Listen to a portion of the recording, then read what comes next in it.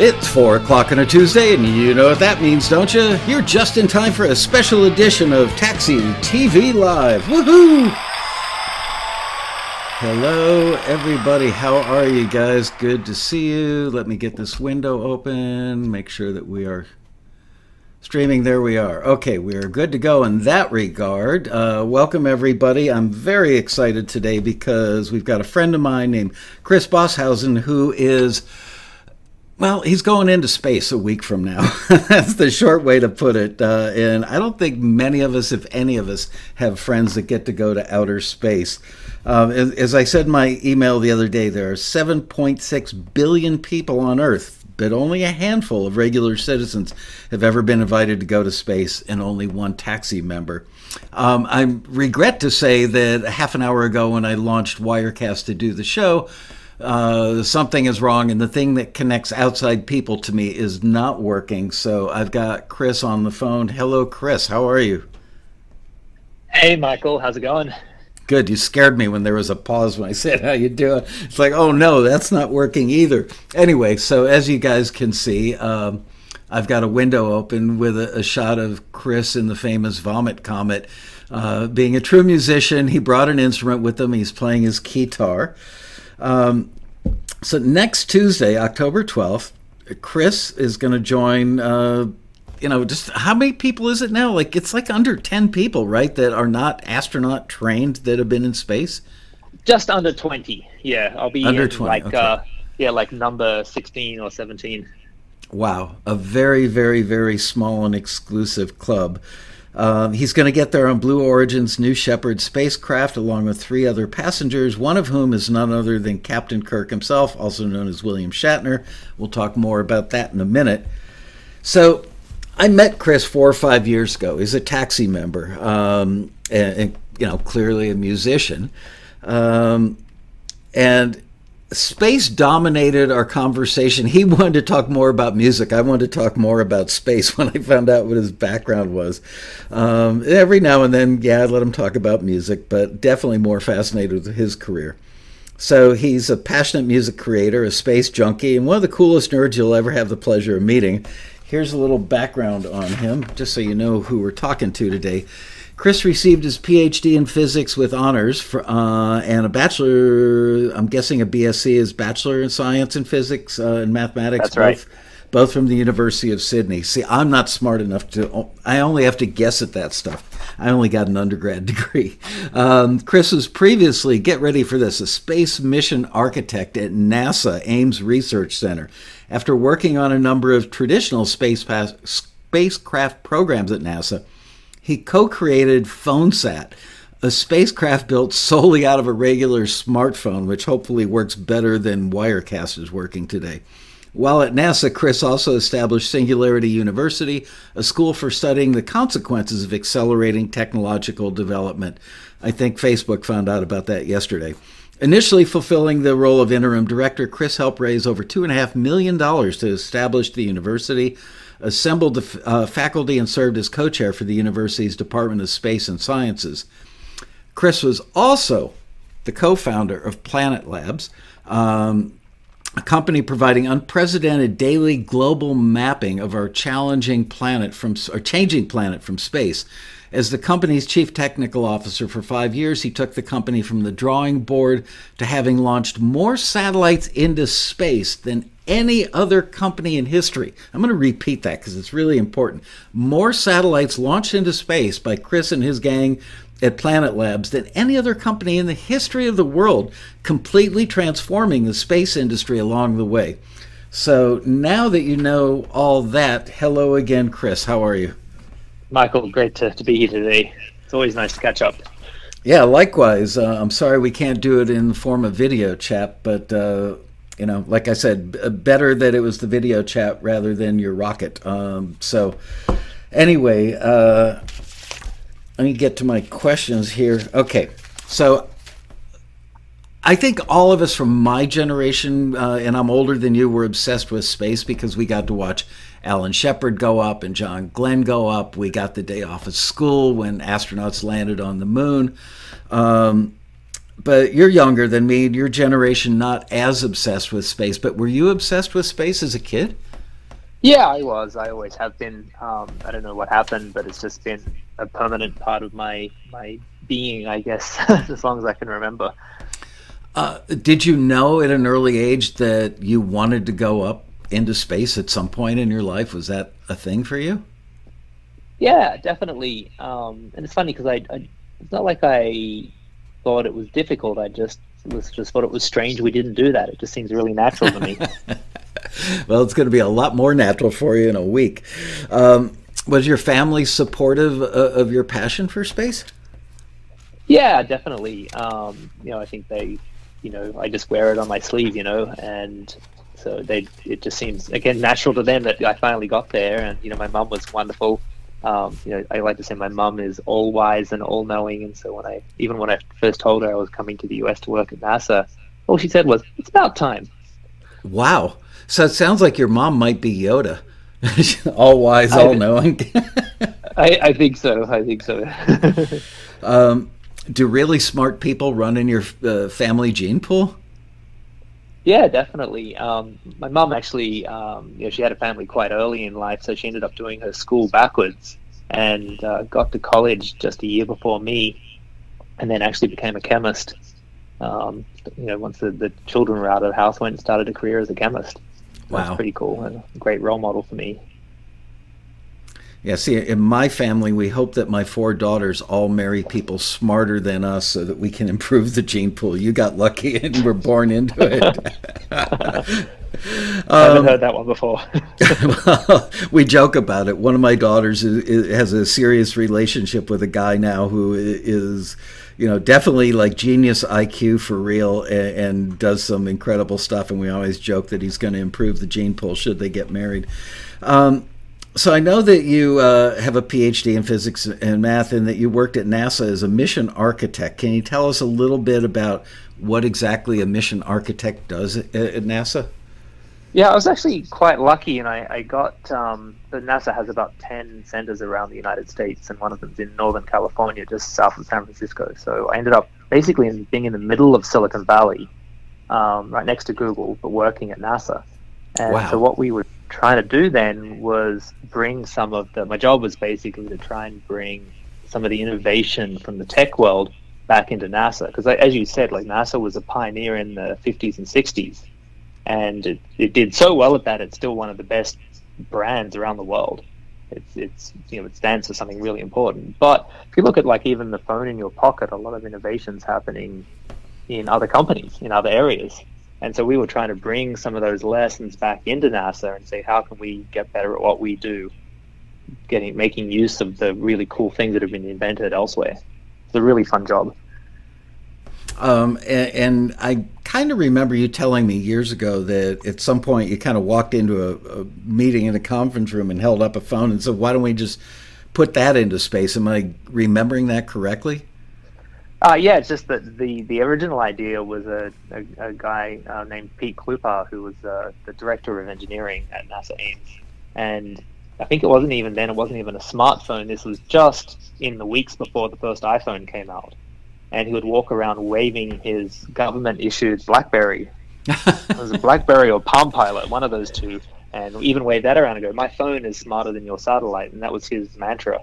And wow. After hearing him say this for about a year, we finally decided to take him seriously. And we put one of the first Google Android phones in orbit. Actually, it was the Nexus 1 phone. We put it in orbit and pretended that it was an entire satellite, and it actually worked. And was your theory that, I mean, we spend typically, I'm guessing, like a few $100 million, maybe $500 million or $1 billion on a really beefy satellite that's like the size of a car? And with all this new technology that we could do it smaller and cheaper, therefore having more of them in space at one time? Yeah, I like to joke that a satellite is really like a box of boxes. And so, if you put in, a radio that's the size of a toaster and a computer that's the size of a PC, desktop tower from the 1990s, and you put in a control system that's the size of a gearbox, your satellite ends up being pretty big and pretty heavy and expensive. But all that stuff is in a phone. It's already there, and it's tiny, it's miniaturized. And so that was the lesson we took, which is, there's really cool microscopic stuff out there that actually is cheaper and better. Yeah. Because NASA doesn't want their rockets to blow up, right? They don't want their satellites to fail. If they spend $1 billion, they want to fly stuff that they've flown before because they knew it worked. So they actually fly pretty old stuff sometimes. Yeah, well, I would think that it would be a lot less expensive to lose a CubeSat that's, roughly the size of a shoebox or a bread box or something, than it would be to lose something that's the size of an automobile. So I would think that they would have been doing cartwheels like, hey, guys, great idea, but not so much, huh?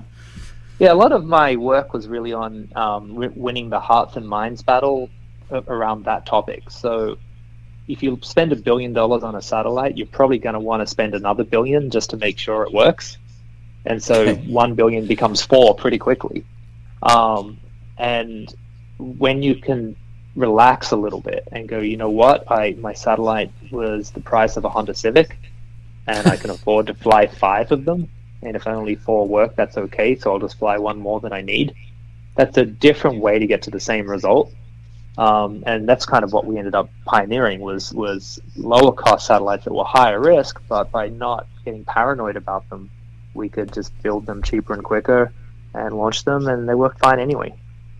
So how many of those, I guess you call them like microsatellites, do you guys have in space? Planet Labs, I know, is the world leader and has by far the most satellites up there. Do you know what the actual count is as of today? Yes, so Planet's launched 452 as of today. Wow. And there's about another 42 or 48 happening in another launch in a few weeks. But unfortunately, in the last couple of months, SpaceX overtook our record. So we're now number 2. Yeah, but SpaceX now has beaten us because they've been launching, 60 of their Starlink satellites a week at the moment. Right. So we lost our record, but that's what happens with records. Yeah. But yeah, I mean, it's pretty crazy to think that for a while, SpaceX and then Planet Labs are basically the 2 biggest corporate superpowers in the world. We have more satellites than almost every other country combined. So it's pretty interesting how space has become more accessible to everyone, not just governments. And are the SpaceX satellites also microsatellites? I think theirs are a little bigger. I don't quite know the exact size, but they're kind of these weird flat things that are kind of, I think, for an example, the size of like a keyboard road case. I think they're about that big. Okay. Interesting. So I'm trying to catch up with my own notes here. All right. So how did that career... You were a co-founder of Planet Labs. You were there for years. I met you. You're still a shareholder, I believe, still a partner. And now you're a venture capitalist in Silicon Valley, yet another interesting turn of careers. But you're so passionate about music. It's like sometimes I would chuckle to myself. I remember you and I had lunch in Santa Monica with a friend of yours one day. And out of all the subjects that we talked about, every time you talked about music, your face changed shapes. You would literally like light up whenever you talked about music. So I thought that was pretty cool. Let's talk a little bit about how you spend your time now as a venture capitalist. I'm guessing that you're working easily 40 hours, 50 hours, 60 hours a week. It's one of those jobs. It's not 9 to 5. But how do you find the time to do your music with all the stuff you've got going on in your life? Yeah, I mean that's a lot of material there. The VC jobs are really fun because my old NASA mission architect job was to try and stimulate thinking and get people trying new ideas. So I just love visiting startup companies and finding people who are innovating. And I love to roll up my sleeves and get on the whiteboard. I'm actually a bad investor because I really still act like an engineer. So I'll jump on the whiteboard and I'll help them solve some problems. And if I think, their company has, the potential to really make a positive difference in the world, then I love to we bring it back and take a look at it at work and sometimes invest in them. So that's like a really fun part of my life. And then the music thing, it's a little different because the VC work is very internal, right? I mean, I'm there. It's almost like being a coach or a mentor. I'm there working with a small group of people, helping them build their thing. But music, is an outward-facing thing where you can reach people. And I think for me, it's always been about just trying to connect people and heal the world through through connectedness. So that's sort of music is sort of my yin and yang part of my life, I guess. At what age did you become a musician? Probably I had sort of a really strange path to being a musician. It never once occurred to me when I was a child to get an instrument.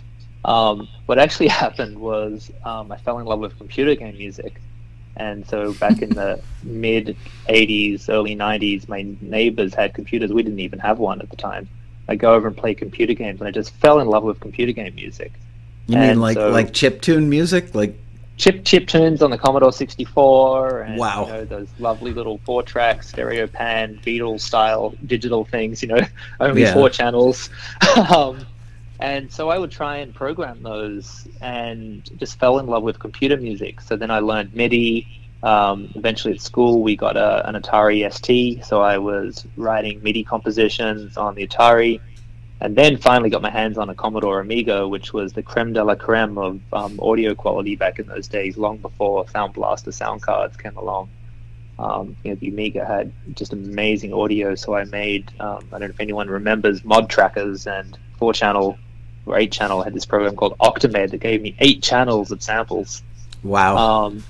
And so I would work on like reverse engineering songs, like trying to make what do they call them, like remakes, essentially covers of songs, but on, you know, in the sequencer. And it wasn't until like maybe a couple of years ago I look back on that, I'm like, why didn't I get a guitar? Something like that. Because it probably wasn't mathematical enough or scientific enough for the way your brain is wired. It was like too analog, maybe. Yeah, but eventually, actually, Mum did buy me a guitar for Christmas one year. I got a beautiful white Fender Squier that nice. That looks exactly like one of the Strats that David Gilmour plays. And nice. I just love that thing. So. Yeah, and you probably got to meet a lot more girls once you picked up the guitar, because, you know, like video game music and 8 tracks of samples, not that sexy, just saying. Yeah, no, arguably I was being a musician, but to be honest, during like lunchtime at school, I wasn't in the cafeteria or out in the playground. I was literally in the computer rooms. So, yeah, it didn't help. How old were you when you first had the thought, gee, well, maybe I could write my own song? We tried in high school. We actually had a band. I don't know if this band name exists, but it should.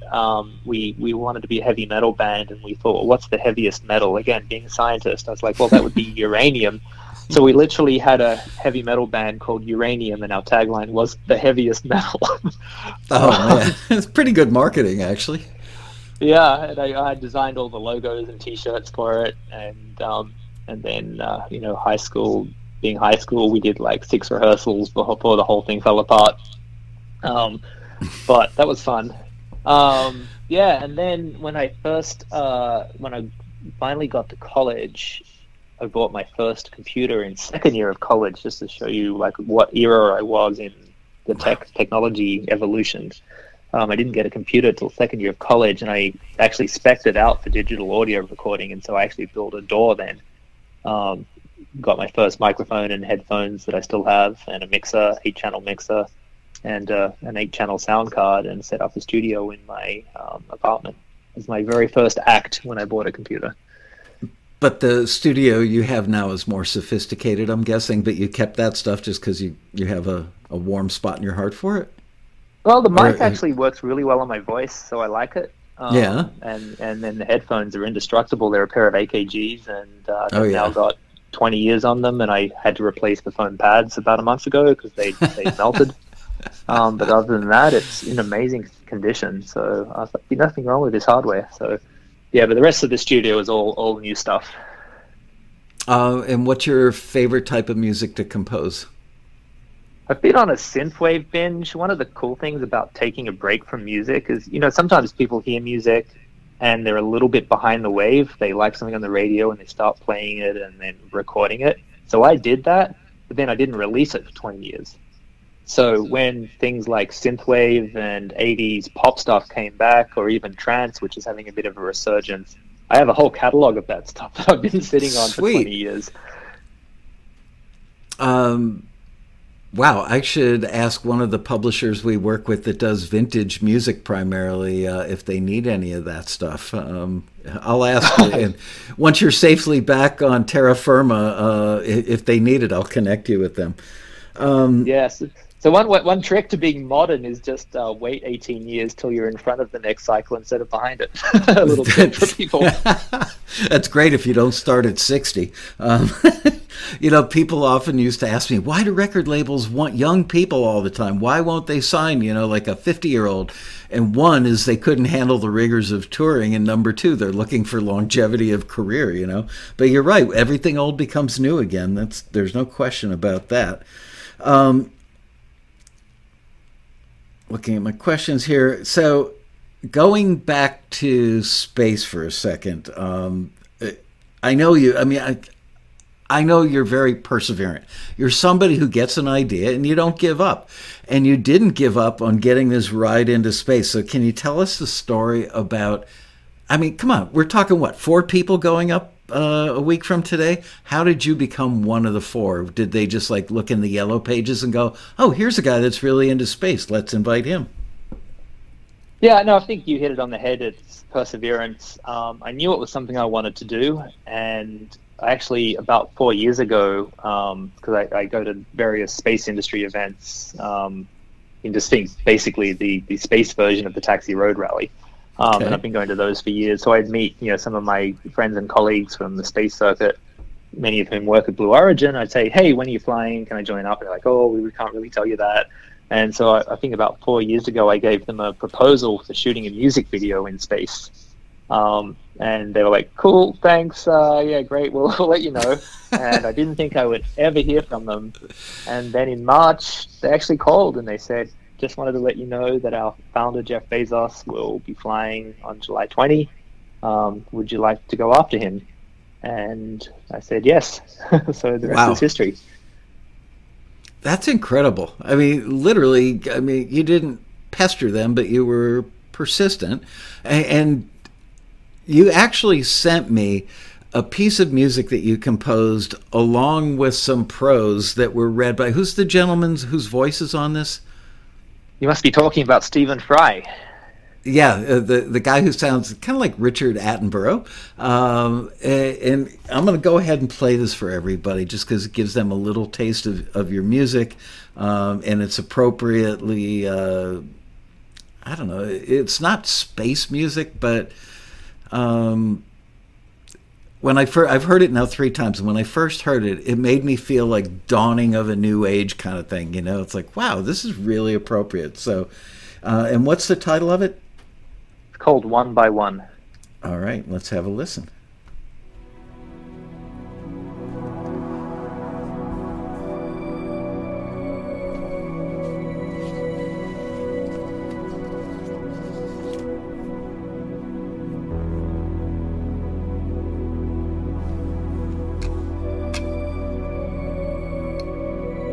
This piece I call the Silence of Space. Has always been present. The stars shine down on us as they did on our ancestors, inspiring generation upon generation with their dazzling and perplexing brilliance.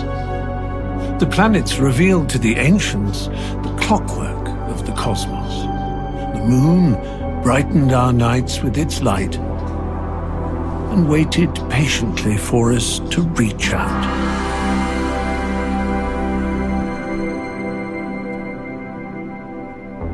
Space begins a mere 60 miles above us, but for most of human existence, it remained tantalizingly out of reach.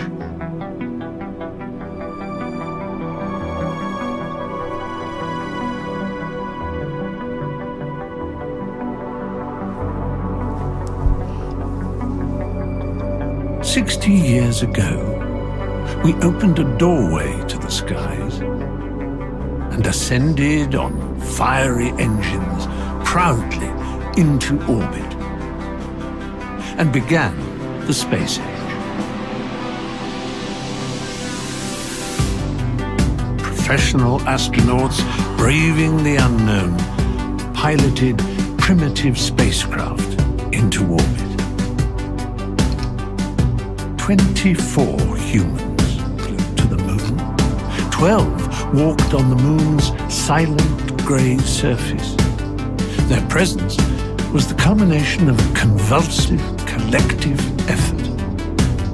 Citizens of countries locked in a Cold War met in the cold of space and shook hands. The International Space Station is the greatest peacetime mobilization in history, the Great Pyramid of our day, the Chartres Cathedral. But the more extraordinary, because it is a triumphant monument to science and to what we, as a species, can accomplish when we have the will. 60 years into our journey, something magical is happening again. The door opened by the first astronauts is opening a little wider. What used to take an entire country can now be done by a small team. And ordinary citizens are lifting off into space. The prior half-century of progress is playing out again in front of us, but this time, the characters are you and me.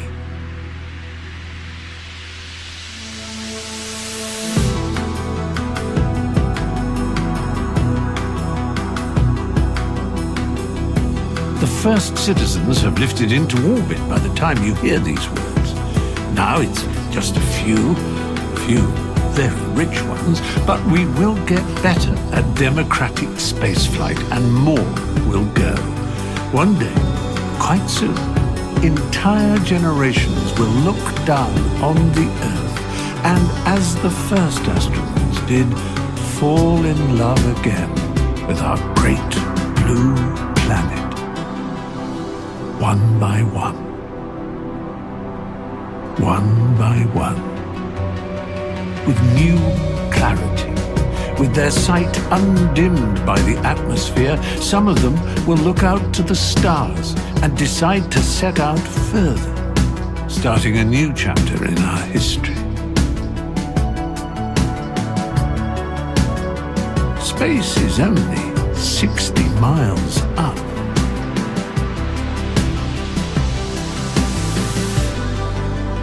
Don't you want to go?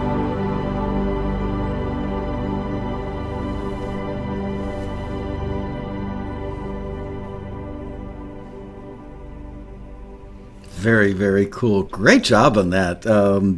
Your copywriting is great. The music is great. And your post-production job's pretty impressive for somebody who doesn't do it for a living. Good job.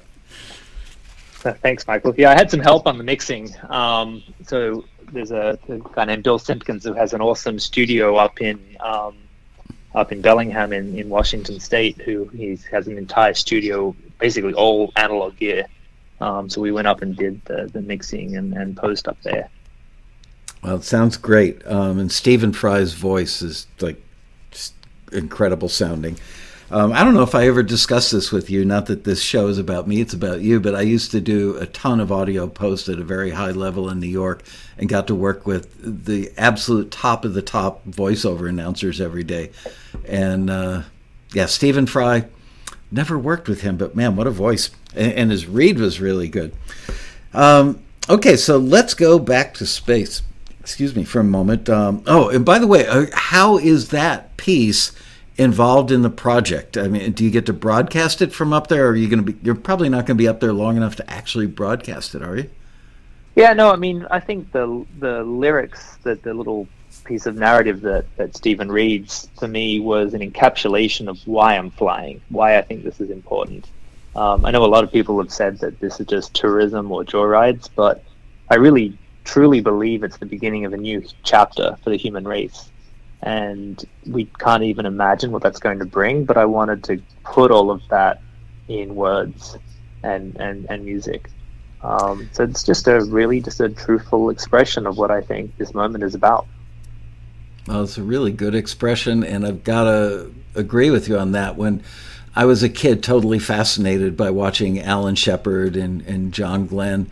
The only reference that any of us kids who were obsessed with space back then could really have is, oh, I'm never going to get to do this because I would have to go through all this incredible training, and I'm not a fighter jet pilot, and I'm not in the Navy or the Air Force. So basically, it was a dream that you could only dream about, but probably never accomplish. Nothing's impossible, but some things are more difficult than others. And yet, here you are, a week away from actually living that dream. For those of you watching, I'd actually read that morning on TechCrunch or something. I do an hour of reading every morning before I leave for the office. And I saw TechCrunch, and I did a double take because I recognized Chris's name. And he hadn't mentioned it to me. And I can't remember if he texted me or called me, like, I don't know, half an hour, 45 minutes after I read it. He goes, hey, guess what? I'm going up to space. And I went, yeah, I know. But I'm probably right up there with your mom as far as my level of enthusiasm for you, because I know how much this means to you and how long you've wanted it. And I'm a guy who, as a kid, had the dream, and you get to live it. So I'm really, really genuinely happy for you and just thrilled. So, Michael, the Stephen Fry song ends with a question, which is, would you go? Yes. I would. You and I talked a bit about this the other day. You mentioned something like, oh, at some point, it'll be inexpensive, and there's a possibility you could go. Yes, I would, because of my fascination with it. And I also thought about this a little bit over the weekend as I was thinking about us doing the show, which is there's a certain risk involved. I'm in my late 60s. I've accomplished so many things in my life that I wanted to do, and I've got really good life insurance. My kids are all grown, and so, if something terrible happened in my pursuit of a lifelong dream, it wouldn't be the worst thing. It would be different than being, a 30-year-old with a couple of small children at home. So from that pragmatic perspective, I feel like I'm covered, and yes, I wish I was going with you on Tuesday. Nice. Well, maybe on the next one. I asked him if I could get a frequent flyer card. So maybe we can do one together sometime, Michael. Great. Well, also, can you upgrade to first? Well, actually, I've got a pretty good deal this time because the capsule actually holds 6 people. Yeah. But on this flight, there's only 4, which is kind of like a special treat, for the first real public flight.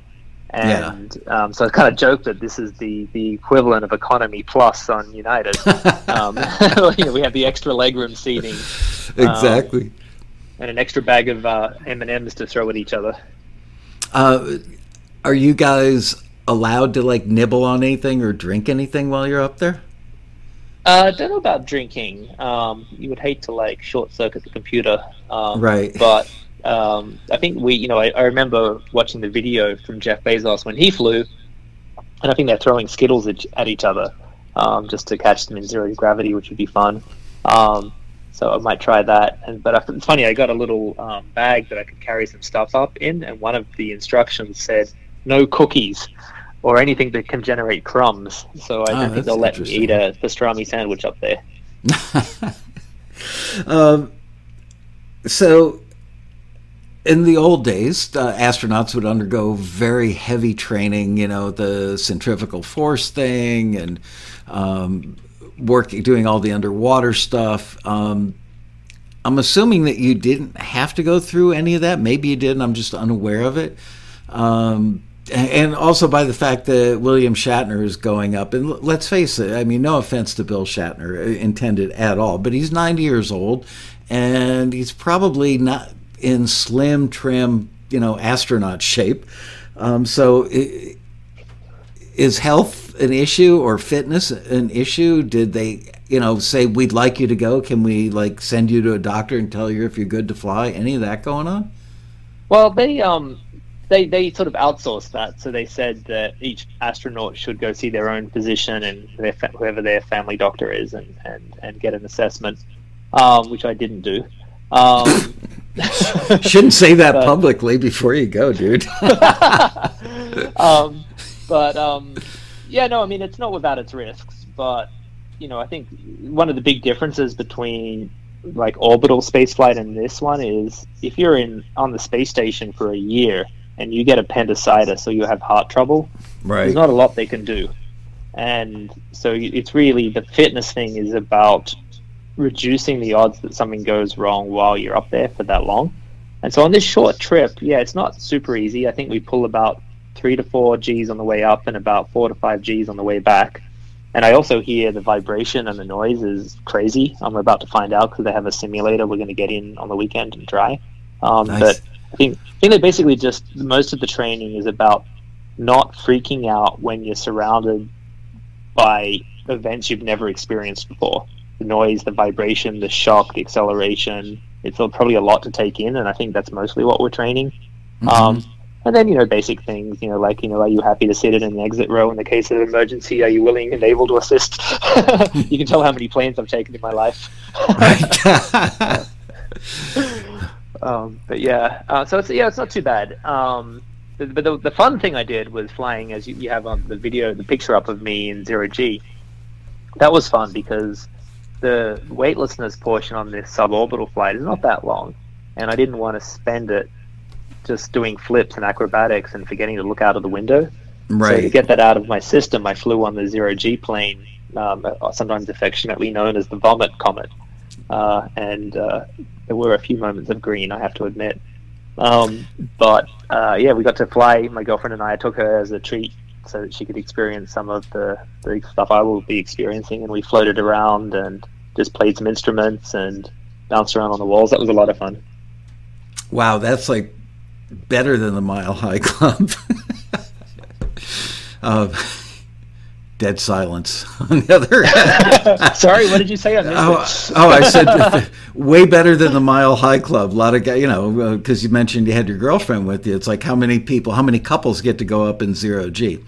Anyway, I've got the picture of you trying to lap up little floating globules of water while you're up there. And I guess they don't worry so much on the Vomit Comet if water or crumbs go somewhere because, the pilot is sitting at the front of the plane. Your water droplets aren't going to short out any instrumentation, just get the floor wet. You mentioned the other day when we were talking that the downside, the G's you experienced on the downside were quite crushing. Talk to us a little bit about that. Yeah, so the plane basically follows like a curve, kind of like a roller coaster, or I said, when you're in a car and you go over like sometimes wavy bumps in the road, you get that little weightlessness feeling, that little lurch. So the plane flies like that, except at 30,000 feet. So they go up and they just pull the plane up as hard as they can, and then they just flip it over and point it nose down and turn it off, basically. And so you're in this 727 size plane, I think it is a 727, and you're just falling out of the sky. And that's fun. That's the weightlessness part. Actually, it doesn't feel weird at all. It's nothing strange about it. As soon as you get zero gravity, you just float off the floor of the plane and everything's great. But then you get punished on the bottom because then the plane, obviously, they have to pull out again, level out, and go back up for the next parabola. And at the bottom of that curve, you're pulling 2.5 Gs. And it's funny, I've never experienced that before, but you're laying on the ground and you can't even lift your leg. Just a doubling of gravity. Wow. And your legs feel like they're made out of lead. You're just trying to like pull your leg off the ground and lift it up, and it's almost impossible to do. So when you go up on the New Shepard, are you allowed to undo your seatbelt and get out of your seat, or do you have to stay buckled in the whole time?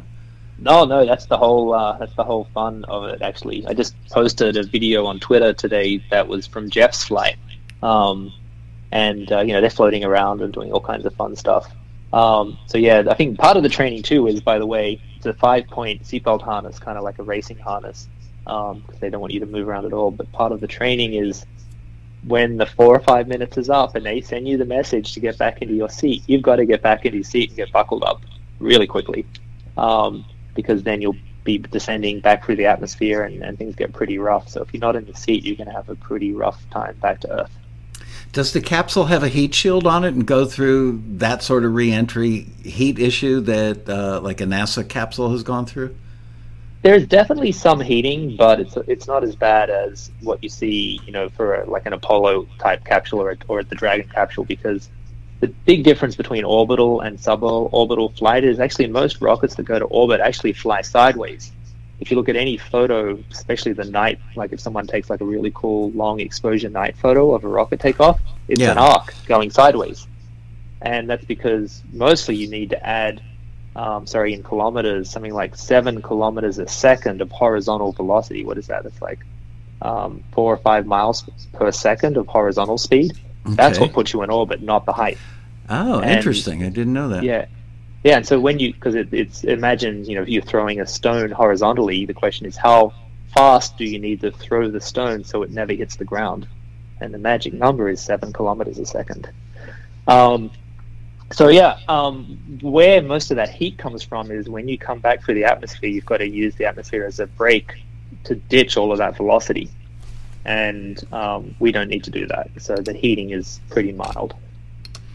Well, that's good, because obviously that's a big portion of the risk in spaceflight, I think, is the re-entry. So good to know that that's been minimized on this trip.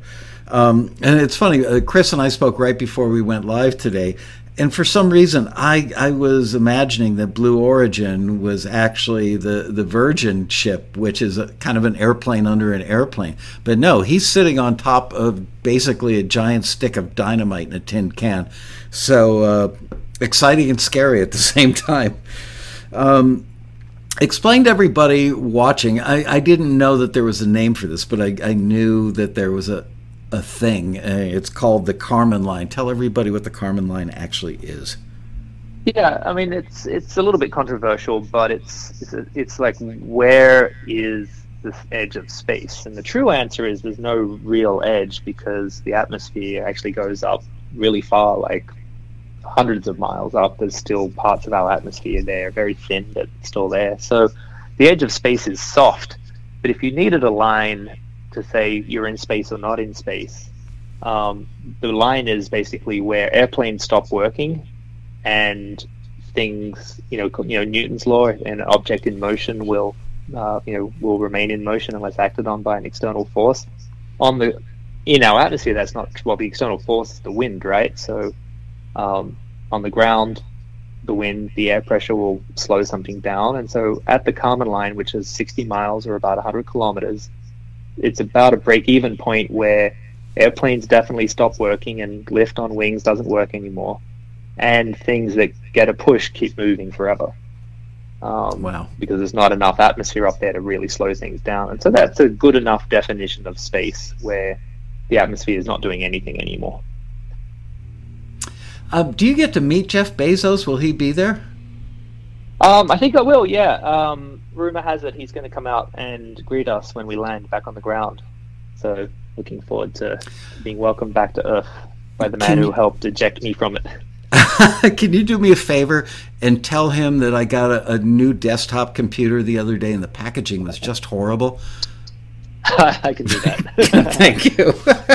Maybe I can just do a return for you. I'll bring it with me and there you ask go. to process a return on the spot.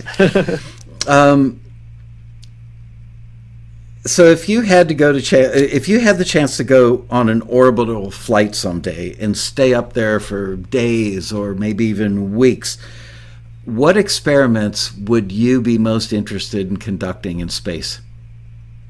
Oh yeah, it's a great question. I would definitely go, and I think the thing that I'm interested in doing next is building a bigger space station, one that we can all visit. By the way, just today, a Russian team launched off from Kazakhstan and just docked of the space station as we've been talking, carrying a film crew, including a Russian actress. So they are filming the first feature film actually in space and not in a green screen room. Wow. Which is just mind-blowing. Now, Tom Cruise is also apparently launching the space this year, but he got beaten by the Russians, so it's almost like we're back in a the 60s, right? in the space race again. Wow.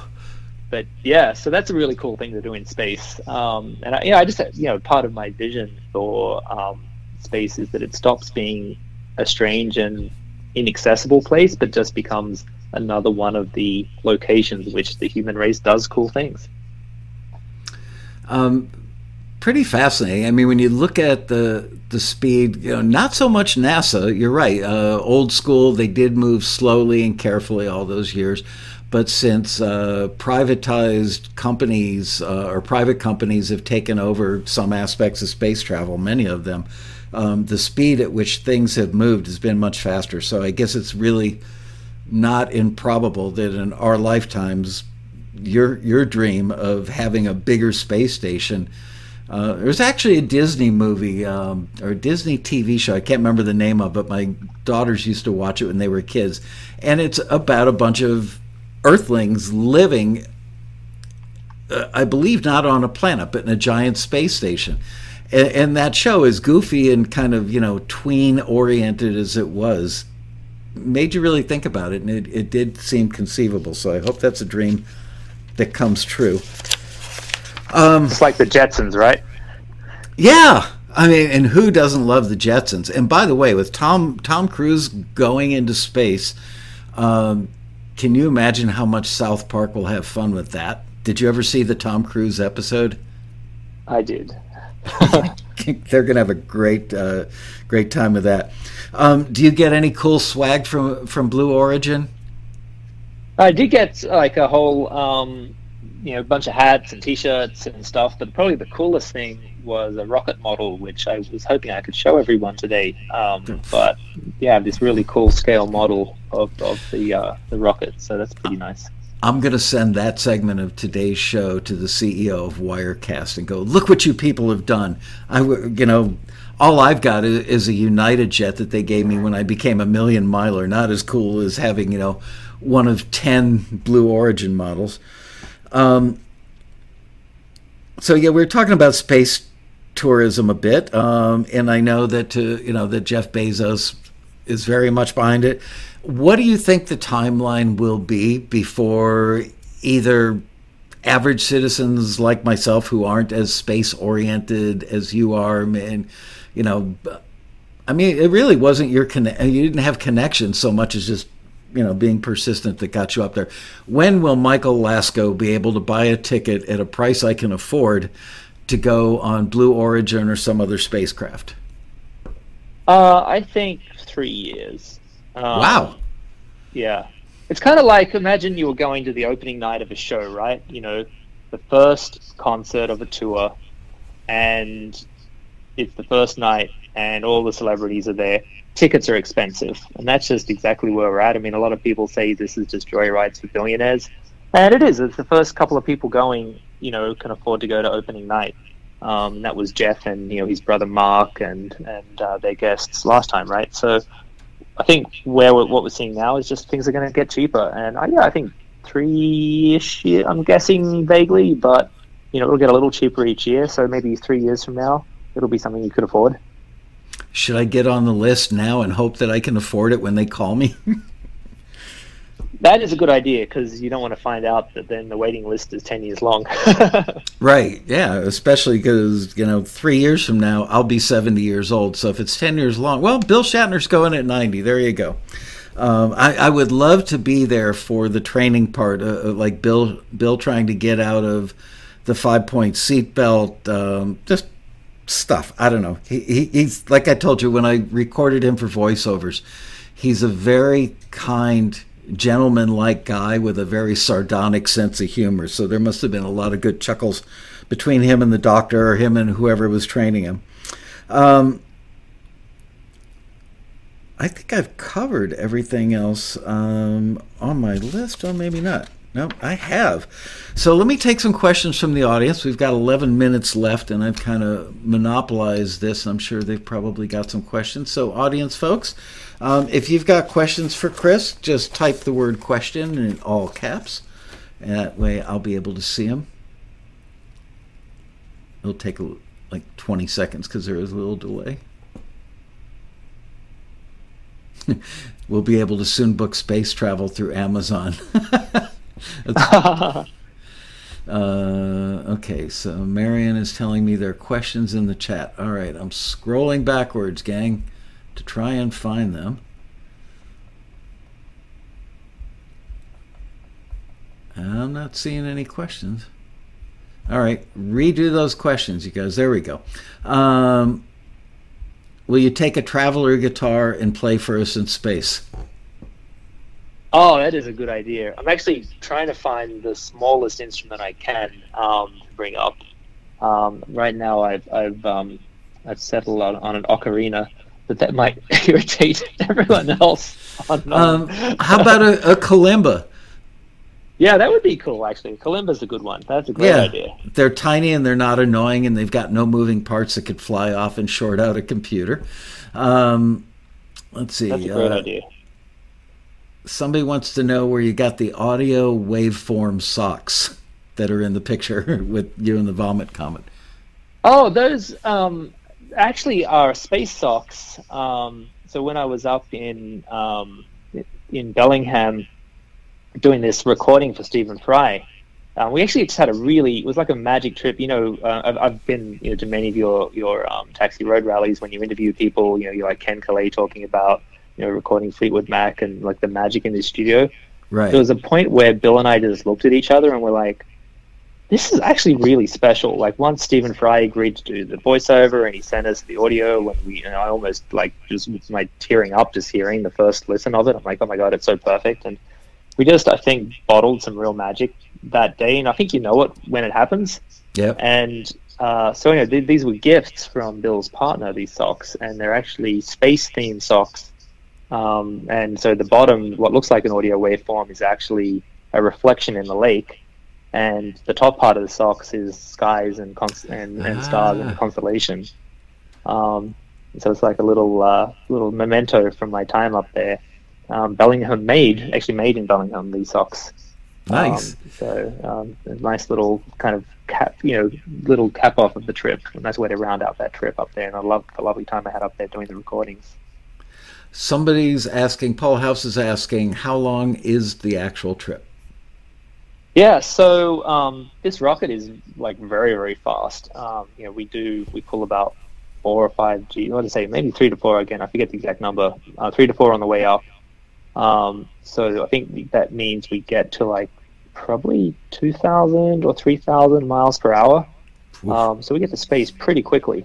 So I think it's about 5 minutes up, and then about 5 minutes of weightlessness, and then another 5 down. So I think the whole thing is between 12 and 15 minutes. Pretty damn quick.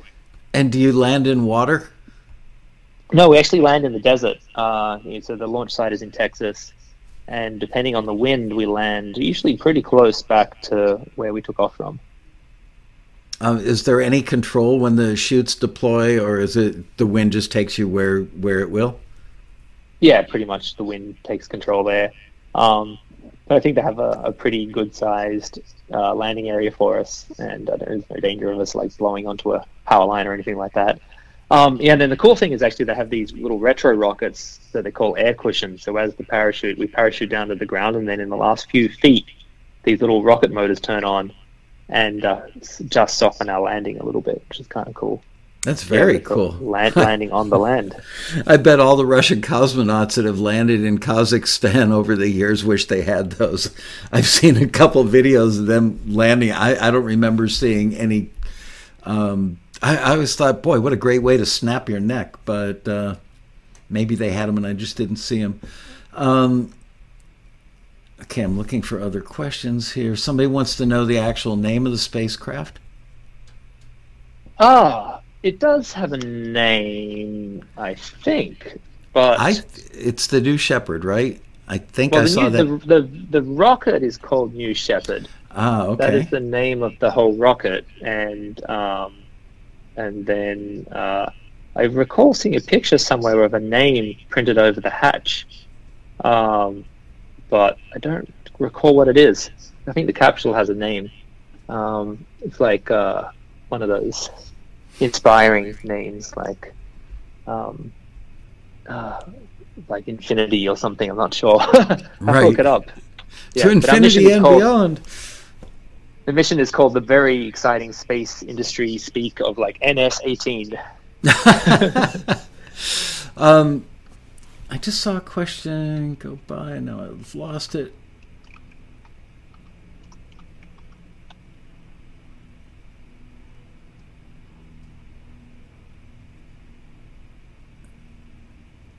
Oh, can't find it. All right. Well, we've got time for a couple more questions, and we got to wrap this up. Anybody else want to chime in here?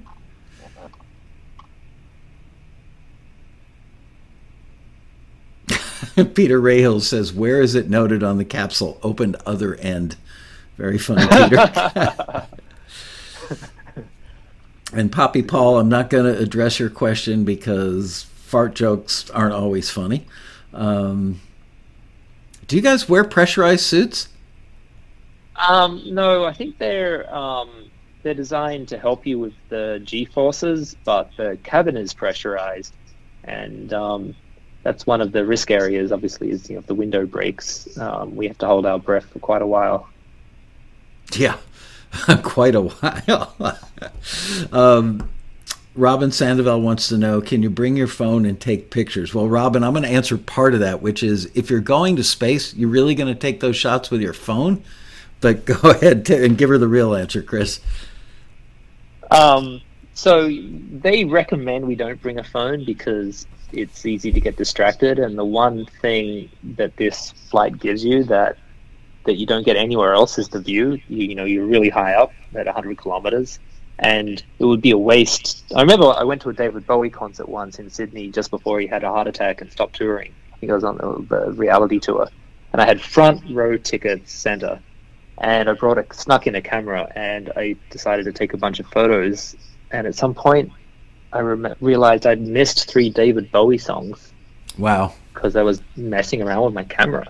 And I'm like, what a shame. So I'm absolutely not bringing my own camera on this because I'll just, if I get the settings wrong, I'll be like, oh my God, I got to fix the camera. But they luckily have a lot of cameras in the capsule pointing in and out. So the whole thing will be recorded, every way to Sunday. So I'll be fine. I did find the name of the spaceship, by the way. It is what I thought I had it right. So it's actually called the RSS First Step. And I think the RSS stands for Reusable Spaceship. And the first step speaks to that this is the beginning of a whole journey, and this is the first step. It's very cool. Do you think when you've reached the top of the parabola and you're coming back that they'll say, put your seat backs and tray tables in the upright position?